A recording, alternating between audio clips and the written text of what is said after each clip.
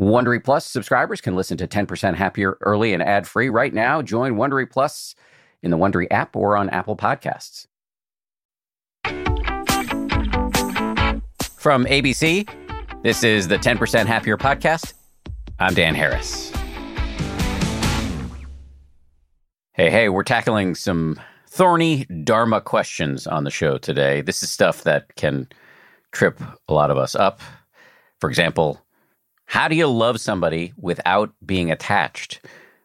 Or how do you love yourself when the self is allegedly an illusion? We're going to get into these questions and much, much more with my guest today, who's a repeat customer, Kevin Griffin. We had Kevin on a few months ago. I enjoyed that conversation so much, as apparently did you, the audience, because the numbers were great. We all loved it so much that we decided to bring Kevin back. Last time, as you may remember, we talked to Kevin a lot about the nature of craving and addiction. Kevin is both a longtime Buddhist practitioner and also a 12-step participant. This time, he's back with a semi-skeptical take on loving kindness, that venerable, if somewhat misunderstood, Buddhist concept and practice. Our conversation really centers around a book he wrote called Living Kindness, Buddhist Teachings for a Troubled World. In this conversation, we talk about loving kindness versus living kindness, the dangers of modern loving kindness practice. He argues that if it stays on the cushion, it's focused on a feeling, and feelings are impermanent. The idea that you don't have to feel love all the time, but can still seek to handle situations with, and this is the very much not mellifluous Buddhist way of saying it, non-ill will. And we talk about a Buddhist text called the Metta Sutta. I do want to note that the interview does include brief references to addiction and other forms of suffering. We'll get to Kevin in a moment. First, though, this item of business. It's actually very exciting, I think. If you've been listening to this show for a while, you've probably heard me talk about our companion meditation app, which is also called 10% Happier. The app is a place you can go to practice what we talk about here on the podcast, and you can do so with meditations that are led by some of our most popular podcast guests. It's sort of like science class in college. The podcast is the lecture, and the app is the lab.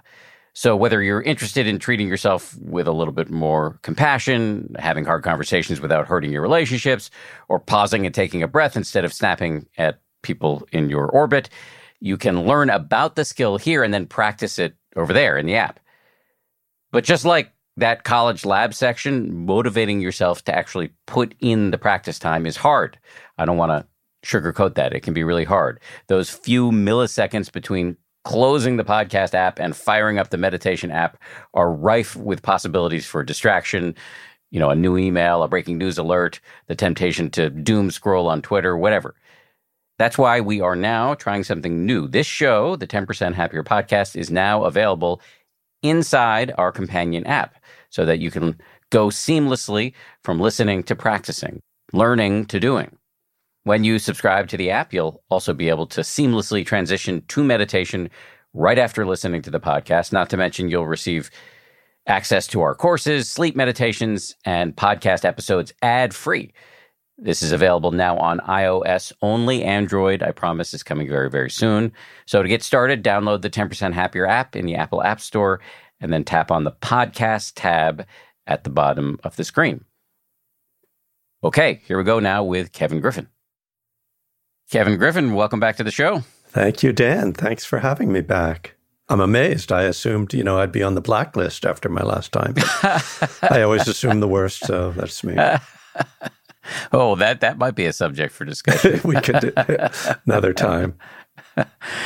So we're talking about loving kindness today, and I know we're going to get into your view of what some of us may kind of get wrong about this. But before we get into what we may get wrong about it, for the uninitiated, how would you describe loving kindness or metta, M-E-T-T-A, practice? What is it? So metta practice, as opposed to just metta itself. Either or both. Well, that's even a really important distinction for me. So there's a traditional metta practice. We call it traditional. The Buddha did not teach it, but it comes from, I think, about 500 AD, the Visuddhimagga. So forget, the Path of Purification, which was a commentary on the teachings of the Buddha. And in that, we find this practice, which really was made most famous by Sharon Salzberg, who I know you know well. And it's a very intentional way of trying to develop loving feelings. And it uses phrases where you repeat phrases, typically, may I be happy, may I be peaceful, may I be safe, may you be happy, may you be peaceful, may you be safe. And there are many other variations on the phrases, but along those lines. So they're just noticing that they are not sort of exactly prayers and they're not demands, but they're sort of requests.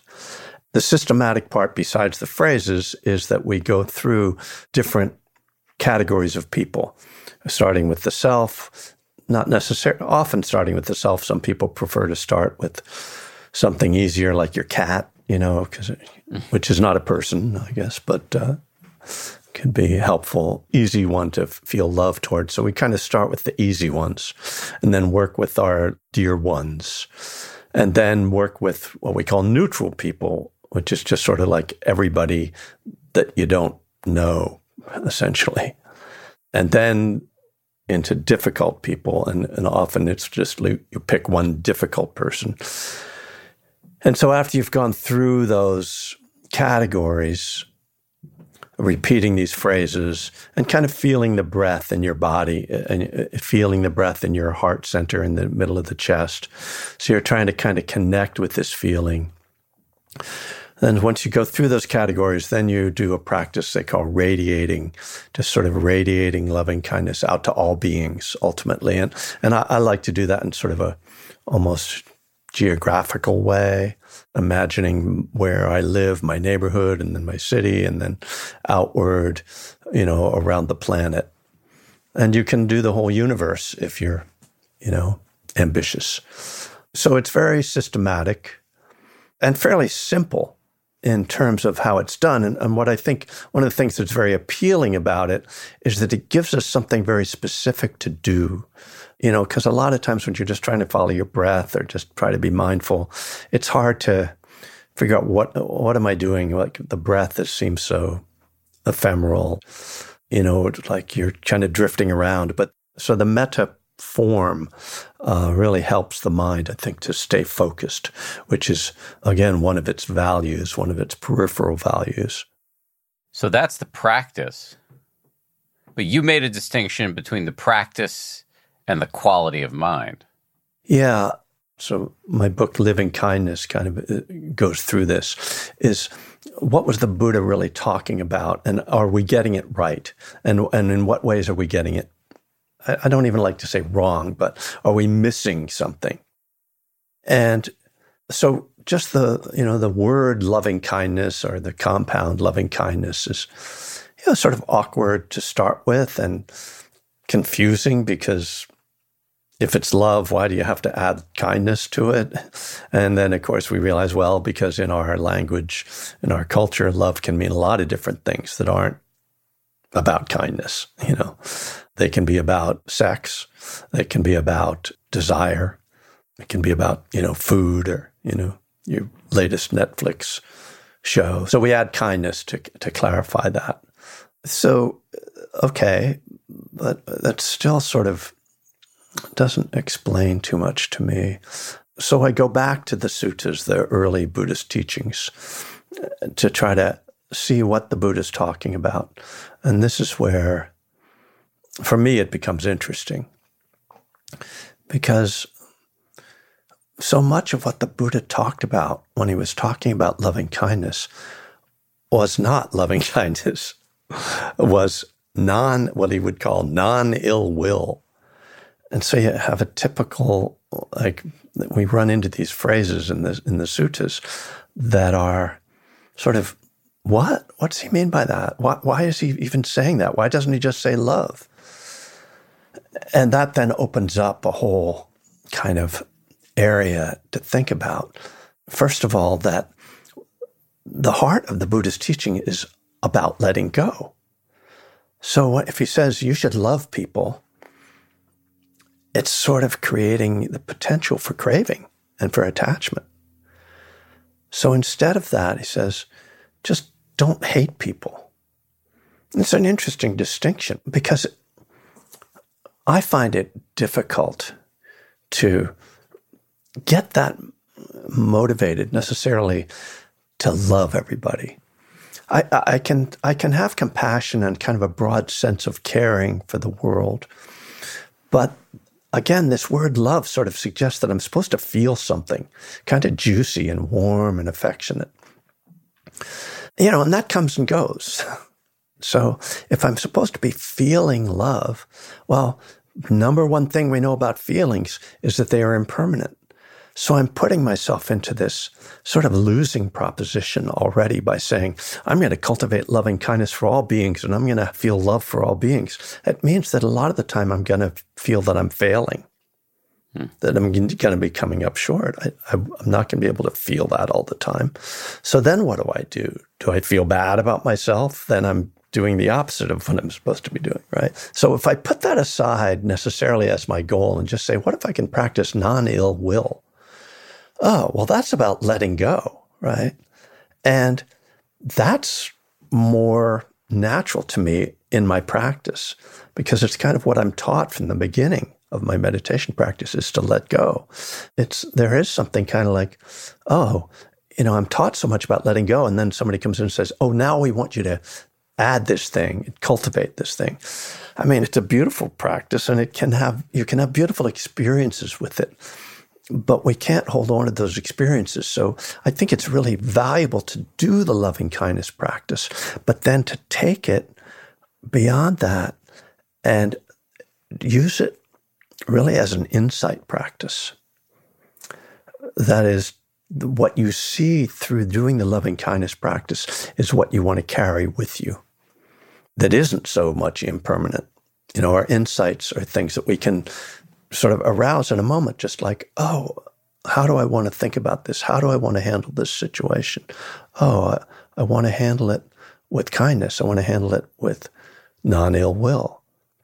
And so I don't have to necessarily feel love towards someone, but I can act then more skillfully, which is why I came up with this term, living kindness. I think it might be worth saying more about this distinction that exists in your mind between living kindness and loving kindness. Yeah. So the first distinction is this distinction between doing a meditation practice and then the rest of your life, which, again, we know it can be great to meditate. And hopefully it's not always, but, you can have these wonderful moments. But the real challenge for most of us is what do we do with that at the end of the retreat or at the end of the sitting? When I put the spiritual book down and, walk into the kitchen and face a pile of dishes, how do I take this practice into my life that's realistic? Because, and I guess for me, it's not realistic to just walk around, I love everybody. Everything is peace and joy. I've had those moments. They come and go again. And so it's, how can I apply this? And so then there are these simple ideas, maybe simple, I don't know, sometimes very challenging, but ideas that the Buddha is putting forth. There's a beautiful one in one of the suttas where the Buddha is asking one of his monks how he practices kind of in a harmonious way with these other monks that he's living with. And they're kind of on a retreat, like the three of them out in the forest. And the Buddha is saying the phrase is, how do you blend like milk and water? And the monk Anuruddha says, I think to myself, why not put aside what I wish to do and do what these venerable ones wish to do? Well, that kind of epitomizes like living kindness to me, putting aside my own desires in the moment and doing things for someone else. And I actually came upon that sutta when my daughter was just like a toddler. And I thought, oh, this is parenting. this is exactly what you do as a parent. Put aside what I wish to do and do what this venerable 2-year-old needs me to do.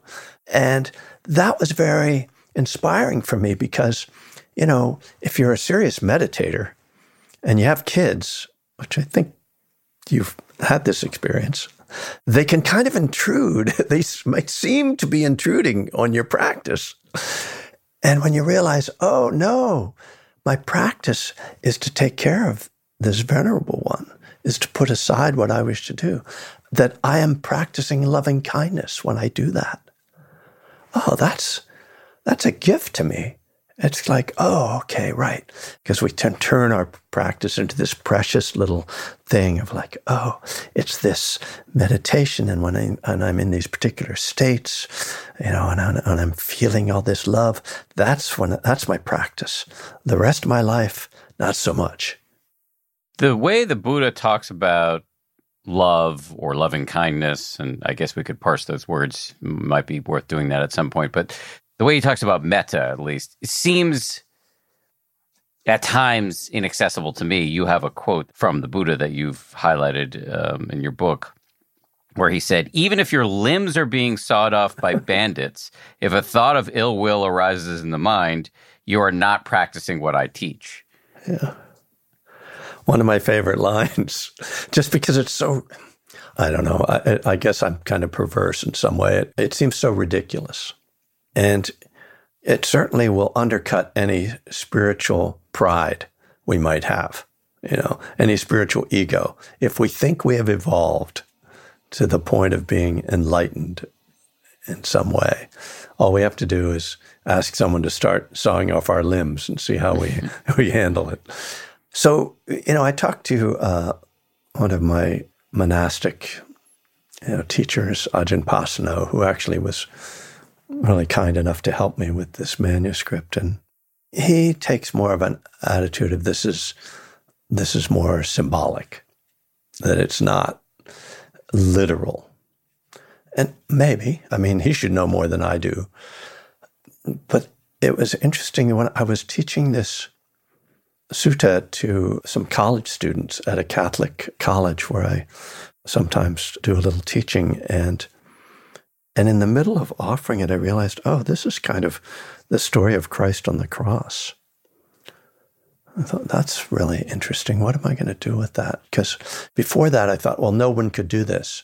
But then I thought, well, that's actually sort of an archetype of Western spirituality, of the Judeo-Christian tradition, of this person being crucified and saying, forgive them, Lord, they know not what they've done, I think he also has some complaints to God after that, or I'm not sure which comes first, why have you forsaken me? But we do have this ideal here. So maybe it's not so unrealistic. There's another story of a Chinese monk who was attacked by the Red Guard. I guess this was in the 60s. And he was like in his 80s or something, and all his students ran away. He stayed in the monastery, and the Red Guard came and beat him nearly to death. And when his students came back to the monastery, they found him, and they were saying to him, "It's okay. It seems like you're trying to hang on to your life, and don't hold on to your life for us." And he said, "I'm not holding on to my life for you. I'm holding on to it for those Red Guards, because the karma for them would be just too terrible if I were to die."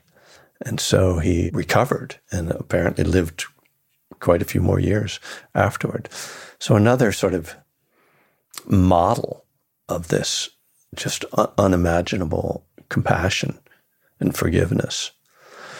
I try to take the Buddha's teachings as literally as possible and accept my own shortcomings in regard to them and say, whether the Buddha meant this or not, I know I can't do that.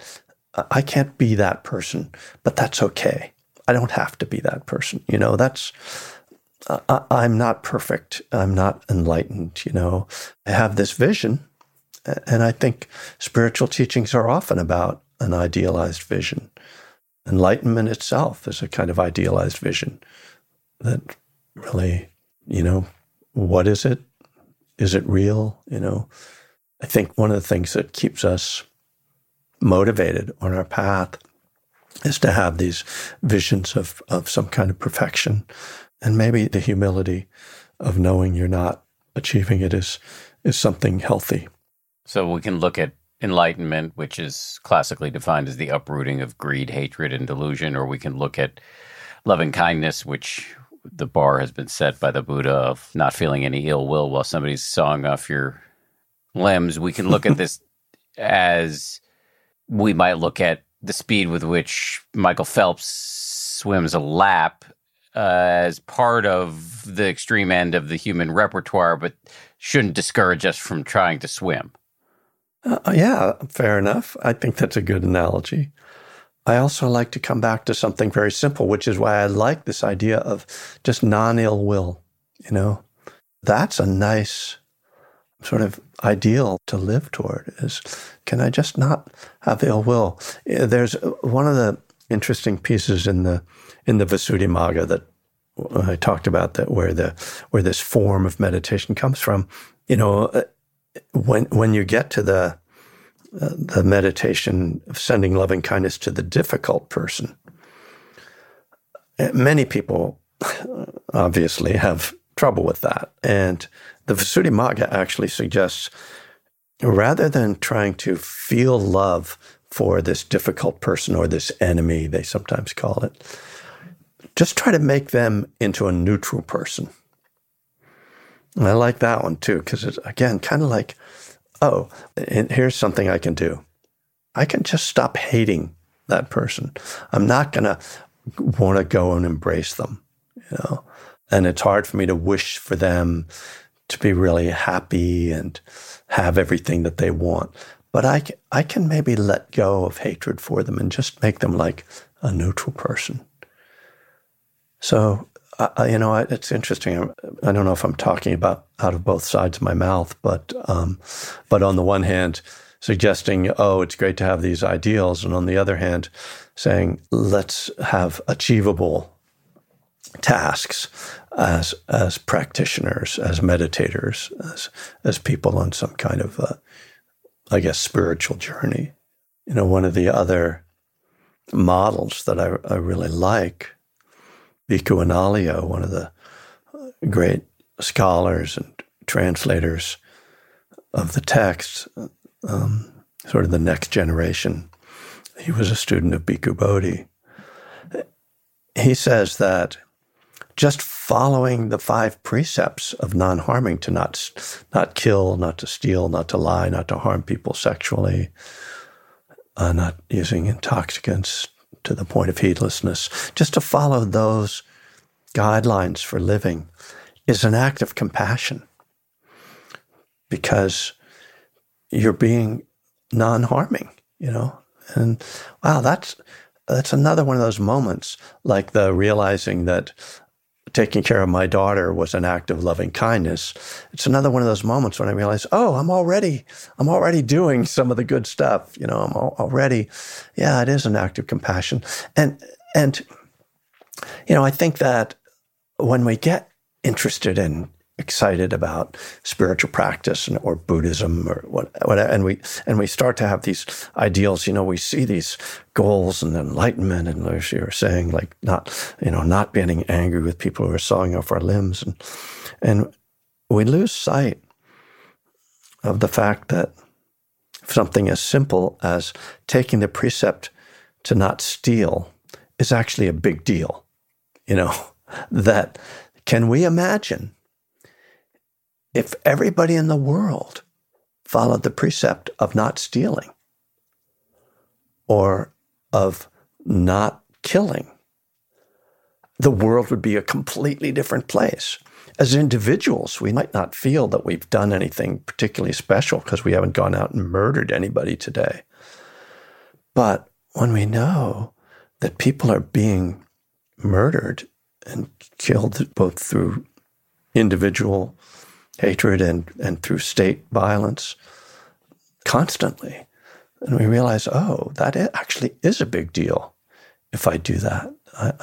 I'm participating very much in a communal act of compassion. I want to go back to this non-ill will notion for a second. Please. My concern about it is that it feels a little neutral, a little dull in some way, a little cold. I'm attracted to the notion of, I talked about this a lot on the show.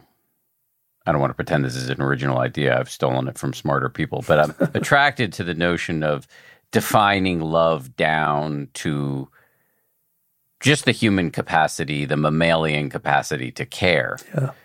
And it can range from slightly north of neutral to, you complete me, Tom Cruise uttering, famous love lines in a movie. But non-ill will seems really firmly in neutrality. Yeah. And I get that anything north of neutrality could be clinging or attachment, and contrary to the Buddha's, primary goal, which is, non-attachment, letting go. So how do we compute all of this? Because caring seems to be pretty important in terms of the survival of the species. Yeah. Well, absolutely. And I think what I'm trying to suggest is let's have a baseline. Let's have our baseline be non-ill will. It's definitely not the end point. I mean, radiating kindness over the entire world. That's the line from the Metta Sutta. Absolutely. I mean, beautiful and something to practice and to pursue. I just like the idea that on my bad days, I can practice non-ill will. On my good days, I can radiate kindness over the entire world. And so certainly I don't mean to suggest that that's the end point of practice. And I'm really actually pleased that you used the word care, because that's actually what I came to as I was particularly addressing the question of self-love was care. And I would suggest that care is living kindness, because care is active, right? If we're talking about caring, not just I care about you, but I take care of you. I take care of me. I take care of the world. That's actually my translation for metta, is care. And it's not an accurate translation at all. It's not a translation of the Pali, but I'm completely unsatisfied with the translations that say, well, it's more like friendliness. I'm like, that leaves me kind of cold. But care, because this question of self-love, which is a persistent one in our culture and in the mindfulness community and in the Buddhist community, especially when people are challenged to do loving kindness for themselves, I really like the idea of, okay, again, I don't have to feel all warm and fuzzy necessarily. Often when we're asked to practice self-love, there's an immediate problem of grading ourselves or, trying to ask ourselves if we deserve it, if we've earned it. And I don't think that's what the Buddha means by loving yourself. Like, oh, check your spiritual resume. Are you a good enough person? But rather, can you take care of yourself? And that comes back to very basic daily actions, behaviors. Do I feed myself? Do I rest when I'm tired? Do I exercise? If I'm feeling a spiritual hole, do I seek to fill it with something healthy and nurturing, or do I harm myself? Then I don't have to be grading myself and, do I deserve love? I don't know, But I do care about myself, and I do take care of myself. And that's what I think, in practical terms, that's loving myself. That's metta for myself. How do you compute the seeming riddle of caring for yourself or others without attachment? I'm glad you saved that one. Because that's a hard question. So my immediate response is kind of in the same way that if we see someone fall down, we just go and help, just pick them up. It's not because we're attached to them that we help them to get up. So if we treat ourselves as just anybody rather than as ourselves, just as we would treat another human being, and maybe even, hopefully even just another being, then there's a spontaneous response to suffering or to need, to the need for care. And there doesn't have to be any, I'm attached to myself, or I'm doing this because it's me, but if it were someone else who was hungry, I wouldn't give them food. I think that's what comes to mind. That might not be, the most profound answer. Let's assume it's not the most profound answer. I guess what I'm getting at, though, is not just how we feel about ourselves, but any being about whom we care. Yeah.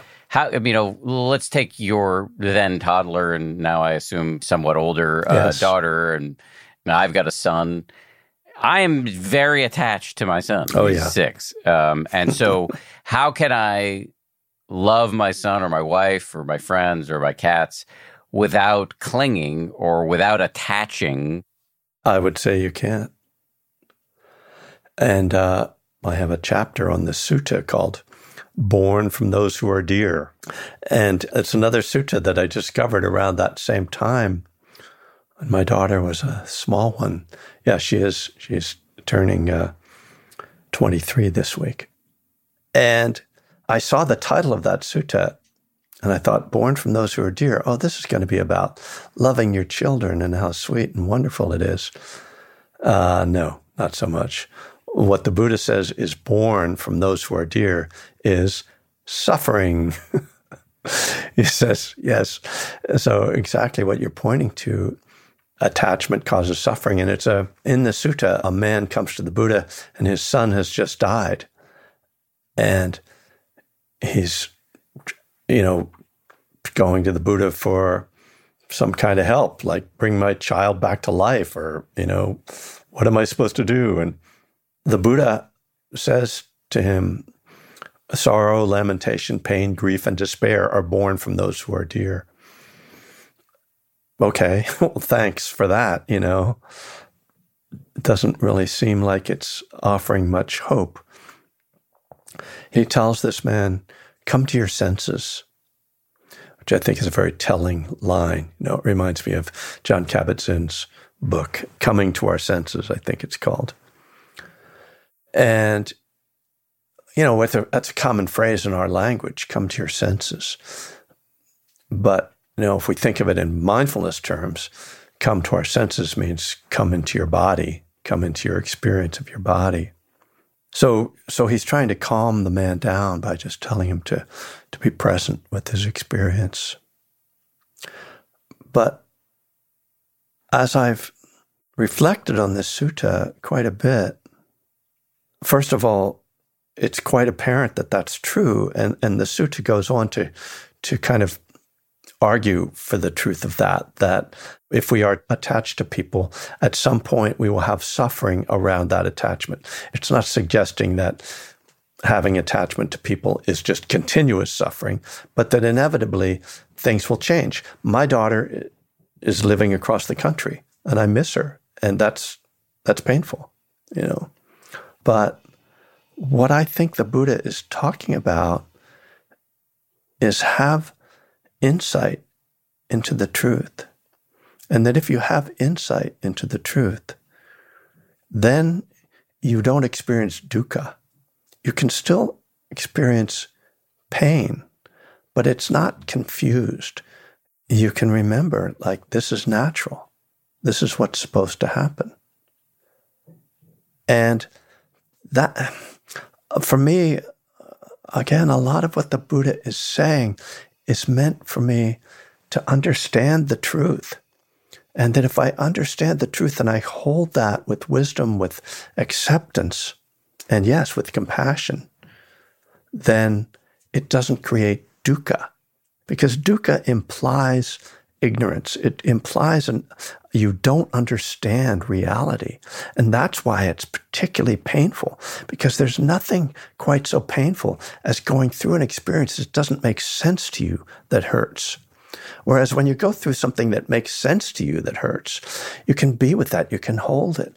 Okay, they're going to stick a needle in my arm right now. It's going to hurt. That's okay. I'm doing that so that I'll become vaccinated. Ouch, that hurt.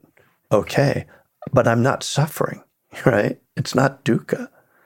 So that to me it's just a really critical idea, because everybody, including ourselves, is going to die.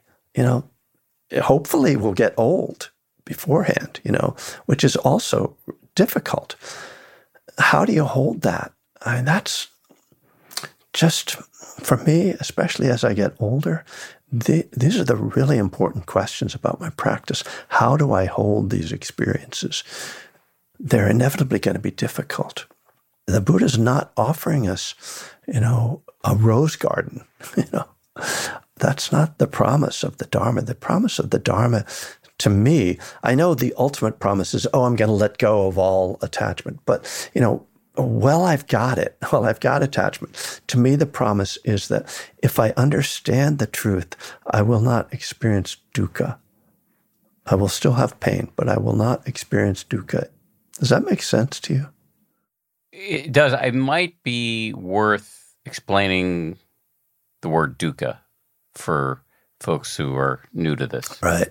So it's the term that shows up in these early teachings. And it's one of those words that's just, it can't be translated into English, directly, which says something about both what the Buddha was teaching and the culture he was in. Its literal meaning is something like an axle or a wheel that's on a bent axle. So I like the image of the grocery cart with the bad tire, and when you're pushing, it doesn't work. There's this feeling that things aren't right. It's this discomfort in the world, and I think it does really imply this confusion about reality. It is the pain of life, and that's kind of how the Buddha defines it. It's all the physical and mental pain of our existence. And fundamentally, he says that that's caused by our attachment. So maybe I'm exaggerating when I say that if we're not confused, we won't experience dukkha. Maybe we have to be fully enlightened not to experience dukkha. But to me, the real problem of it is when we're confused, when we just don't understand. Why does this hurt? But I could see it being a turnoff for some people, and maybe even me, if the end point of this path is we're not going to love the people that we love the most in the same way. In other words, we're not going to be clinging. We're not going to be attached. That feels like a certain amount of frigidity is creeping into the relationship. Are you picking up what I'm putting down here? Absolutely. I think the Buddha is portrayed in this way in the suttas as really not having emotions about people. And I don't believe that. I believe that it is a creation of the people who put together the suttas, that they wanted to create the image of this sort of perfected otherworldly being who was not affected by anything. And I don't think that's true. And I don't think it's really what the Buddha is pointing to. Again, that's like, but we have to distinguish. I mean, first of all, let's distinguish attachment from love, right? And those are two very different things. When we're talking about attachment, and of course, again, we have to kind of define terms. I mean, we're talking about an unhealthy kind of attachment, a needy attachment. I need you to be the way you are, and I need you to stay the way you are, right? I need that, which is like the problem. Like, I don't want my kid to grow up and leave me because she's abandoning me. That's really unhealthy, right? And that's the kind of attachment I'm talking about. But love and caring for others, I mean, we see the Buddha as spending his whole life after an awakening just giving acting. It said that his 45 years of teaching were an act of compassion. But to make it a little personal about the Buddha, there's also this image that I like to call upon, where late in his life, he lived to be 80, late in his life, his best friends have died. And you can imagine this guy has now got all these followers, and a lot of them are young, and some of them are kind of annoying and behaving badly, and he has to deal with that. He's got this big organization now, And I'm embellishing here, but this part I am not embellishing. In one of the suttas, he says that the assembly of monks feels empty to him, and then he names a couple of his dear old friends, right? And then he quickly in the sutta says, I'm not suffering. I don't want you to misunderstand. Don't worry. I'm okay. I'm not suffering, But I kind of go, yeah, who put that part in about how he's not suffering? Because I believe the first part. I believe that he is sad. I believe that he misses them. I don't think it belittles the Buddha. I think it makes him a greater teacher if we see him as having human emotions, because he was a human, and he was a father. And there's suttas where he's teaching his son, his son ordains, there's got to be emotions going on there. So I don't think that we're not supposed to love and care for people. It's that we have to watch out for the ways that our attachment creates suffering. And our attachment creates suffering if we expect them to stay this one way, or if we expect them never to get sick, or for us never to have a conflict with them, or for them not to leave us. So it's challenging, no doubt. Much more of my conversation with Kevin Griffin right after this. As they say at Amica, empathy is our best policy. Whether you need auto, home, or life insurance, they're ready to help you protect the things that matter most to you. They're a mutual company, customer-owned, in service to you. Amica representatives are here when you need them, and you can take comfort knowing a real person will be there on the phone to take care of you, because the greatest measure of their success is your satisfaction.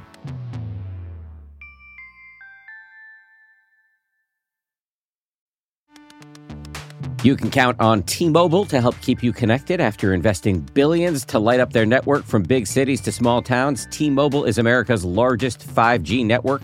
Plus, when you switch to T-Mobile, families and small businesses can save up to 20% versus Verizon and AT&T. Visit your neighborhood store or T-Mobile.com to switch. Plan savings with T-Mobile. Third line free on essentials via monthly bill credits versus comparable available plans. Plan features may vary. Credits stop if you cancel or change plans.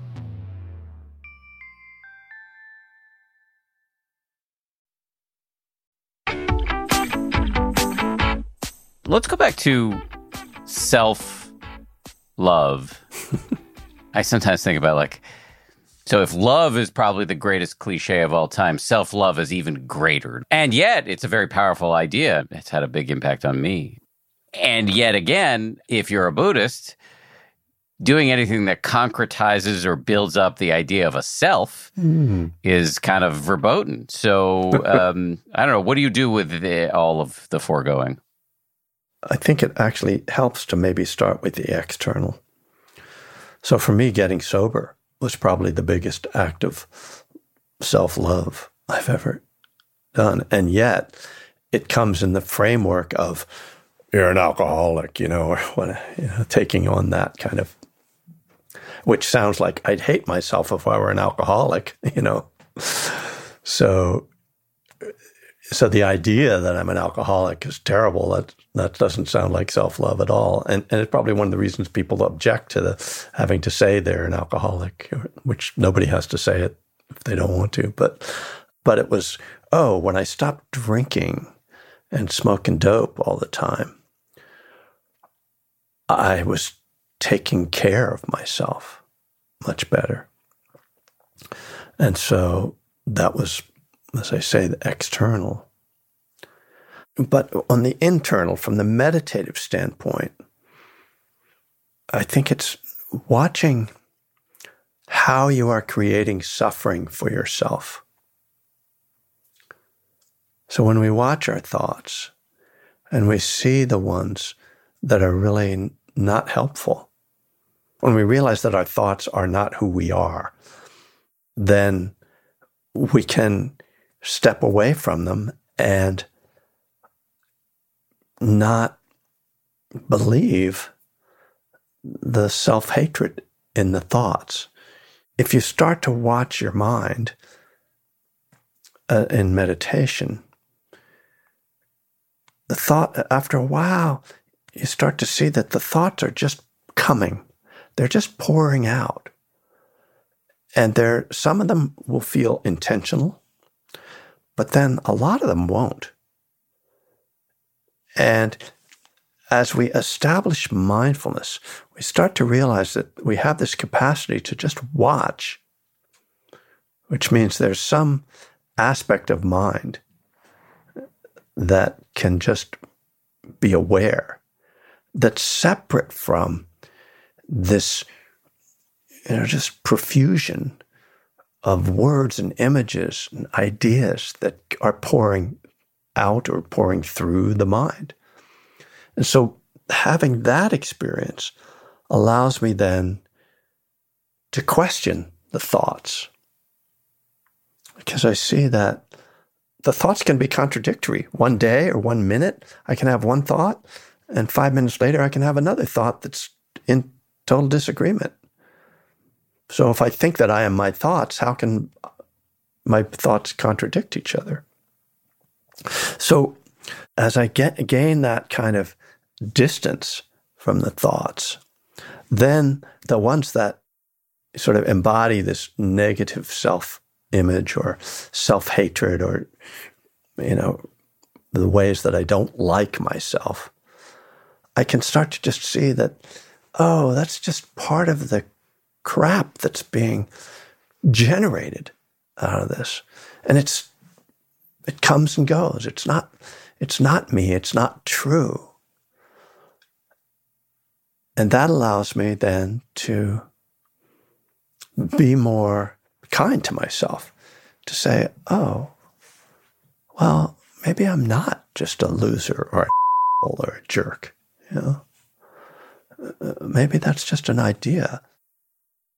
Maybe the highest form of self-love is to see that there's no self at all. And in that, so you described seeing your thoughts and how contradictory they are, and the inference there is that there can't be some solid, coherent self from which they're emanating. They're just little quantum bursts of energy in the mind. And that once you see that there isn't some homunculus of you between your ears, that it's just a messy process, often causing a lot of pain, then you can kind of direct some more care in your own direction. Am I anywhere near the point here? That makes perfect sense to me, yeah. And I think it does somewhat go back to that instinctive response to suffering, right? That's not about earning it. If somebody's rolled into the hospital on a gurney, the doctor doesn't go, well, are you a good person?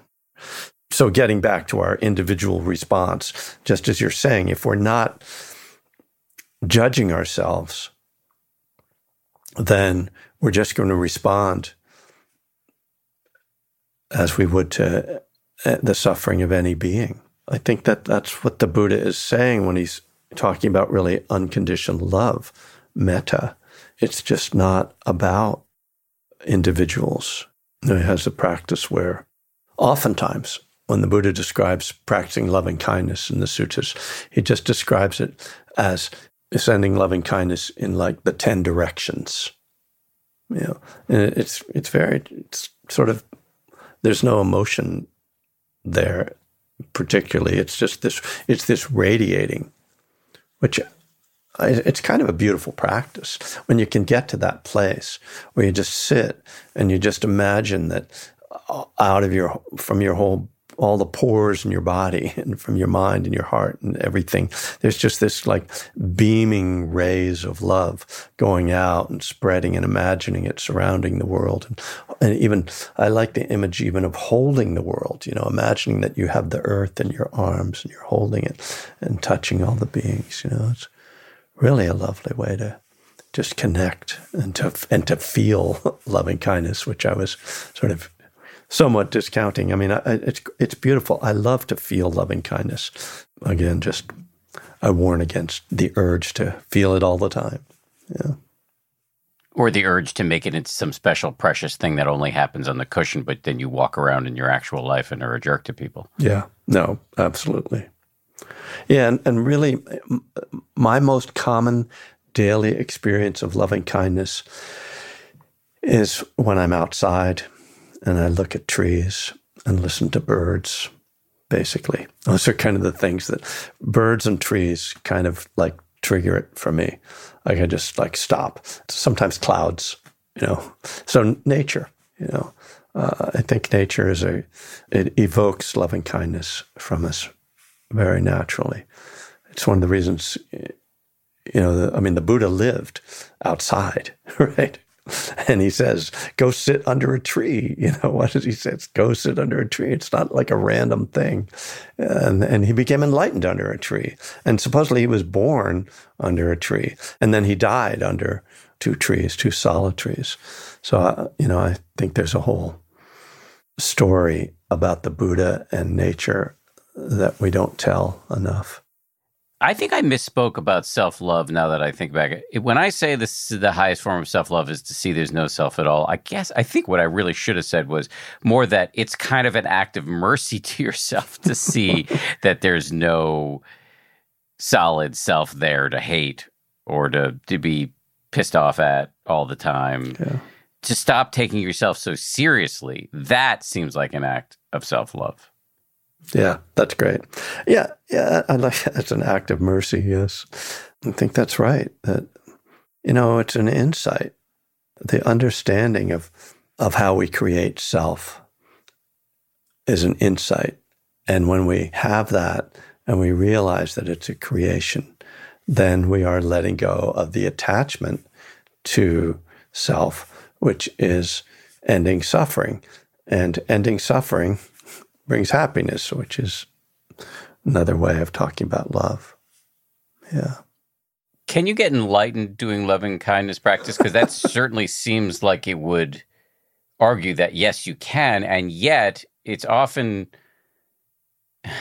there's a concept, many listeners will be familiar with this, but just for those who aren't, there's a concept of relative versus ultimate. And what is ultimately true is that nothing is really solid and stable. Everything's changing all the time. Nothing has a true essence, including you. What is relatively true is that you, Kevin, exist and I exist, and we have to put our pants on in the morning and make appointments for ourselves, et cetera, et cetera. This practice of loving kindness is often described as a relative practice. I am sending good wishes to you. And so would seem to be precluded that you could get enlightened doing this because you're failing to see the ultimate truth, perhaps. Well, anything I say will just be my own opinion.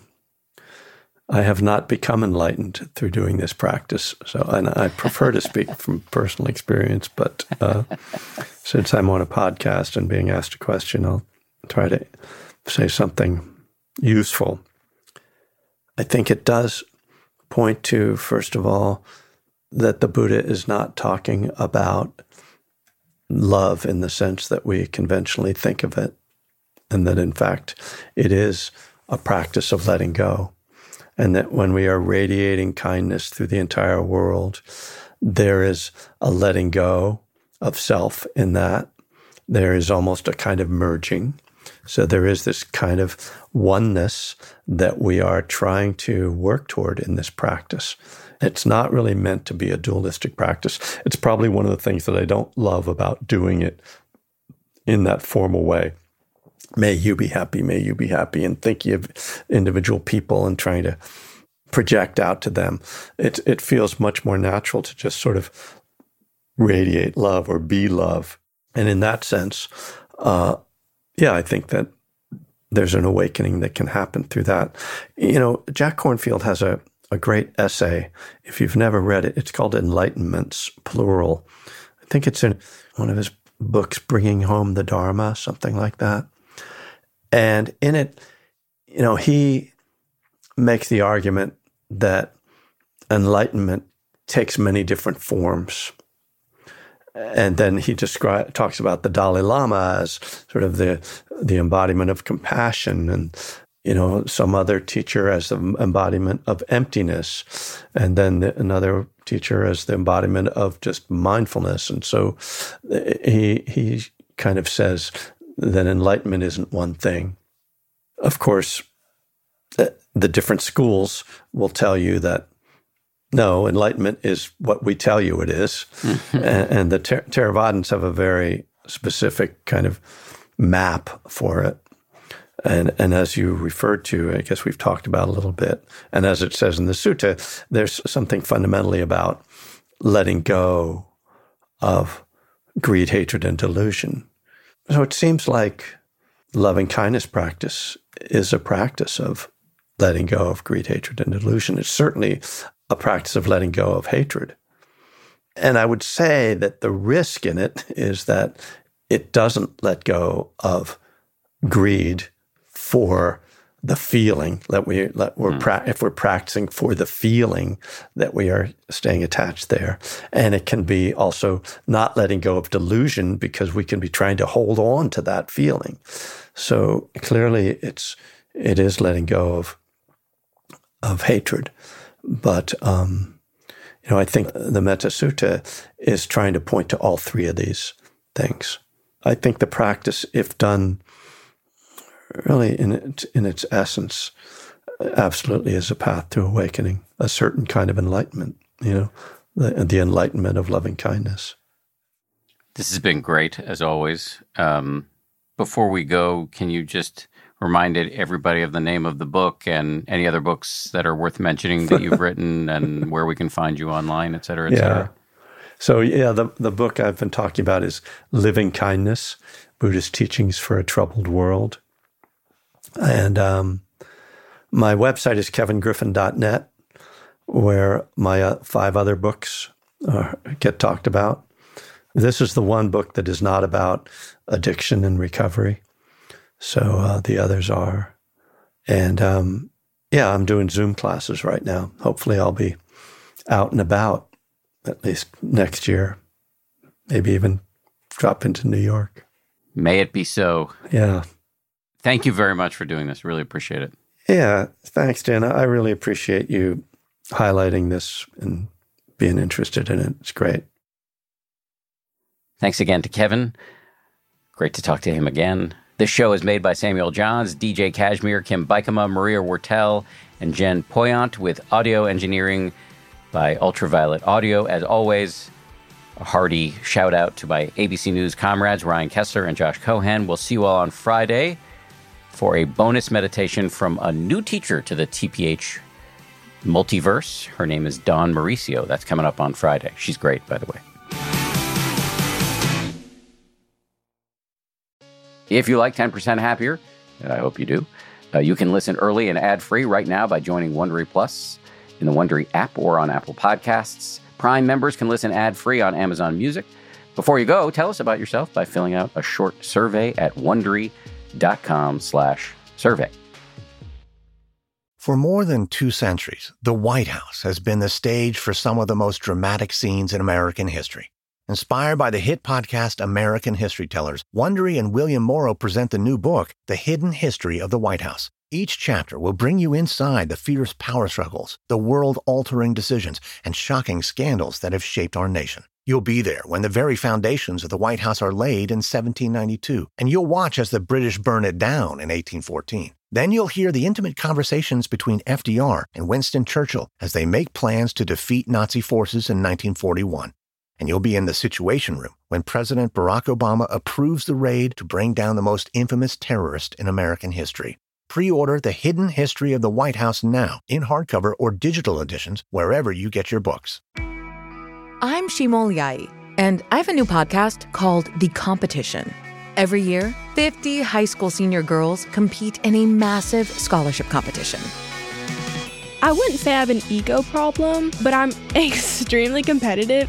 All of the competitors are used to being the best and the brightest, and they're all vying for a huge cash prize. This will probably be the most intense thing you've ever gone through in your life. I remember that feeling because I was one of them. I lost. But now I'm coming back as a judge and also a kind of teen girl anthropologist.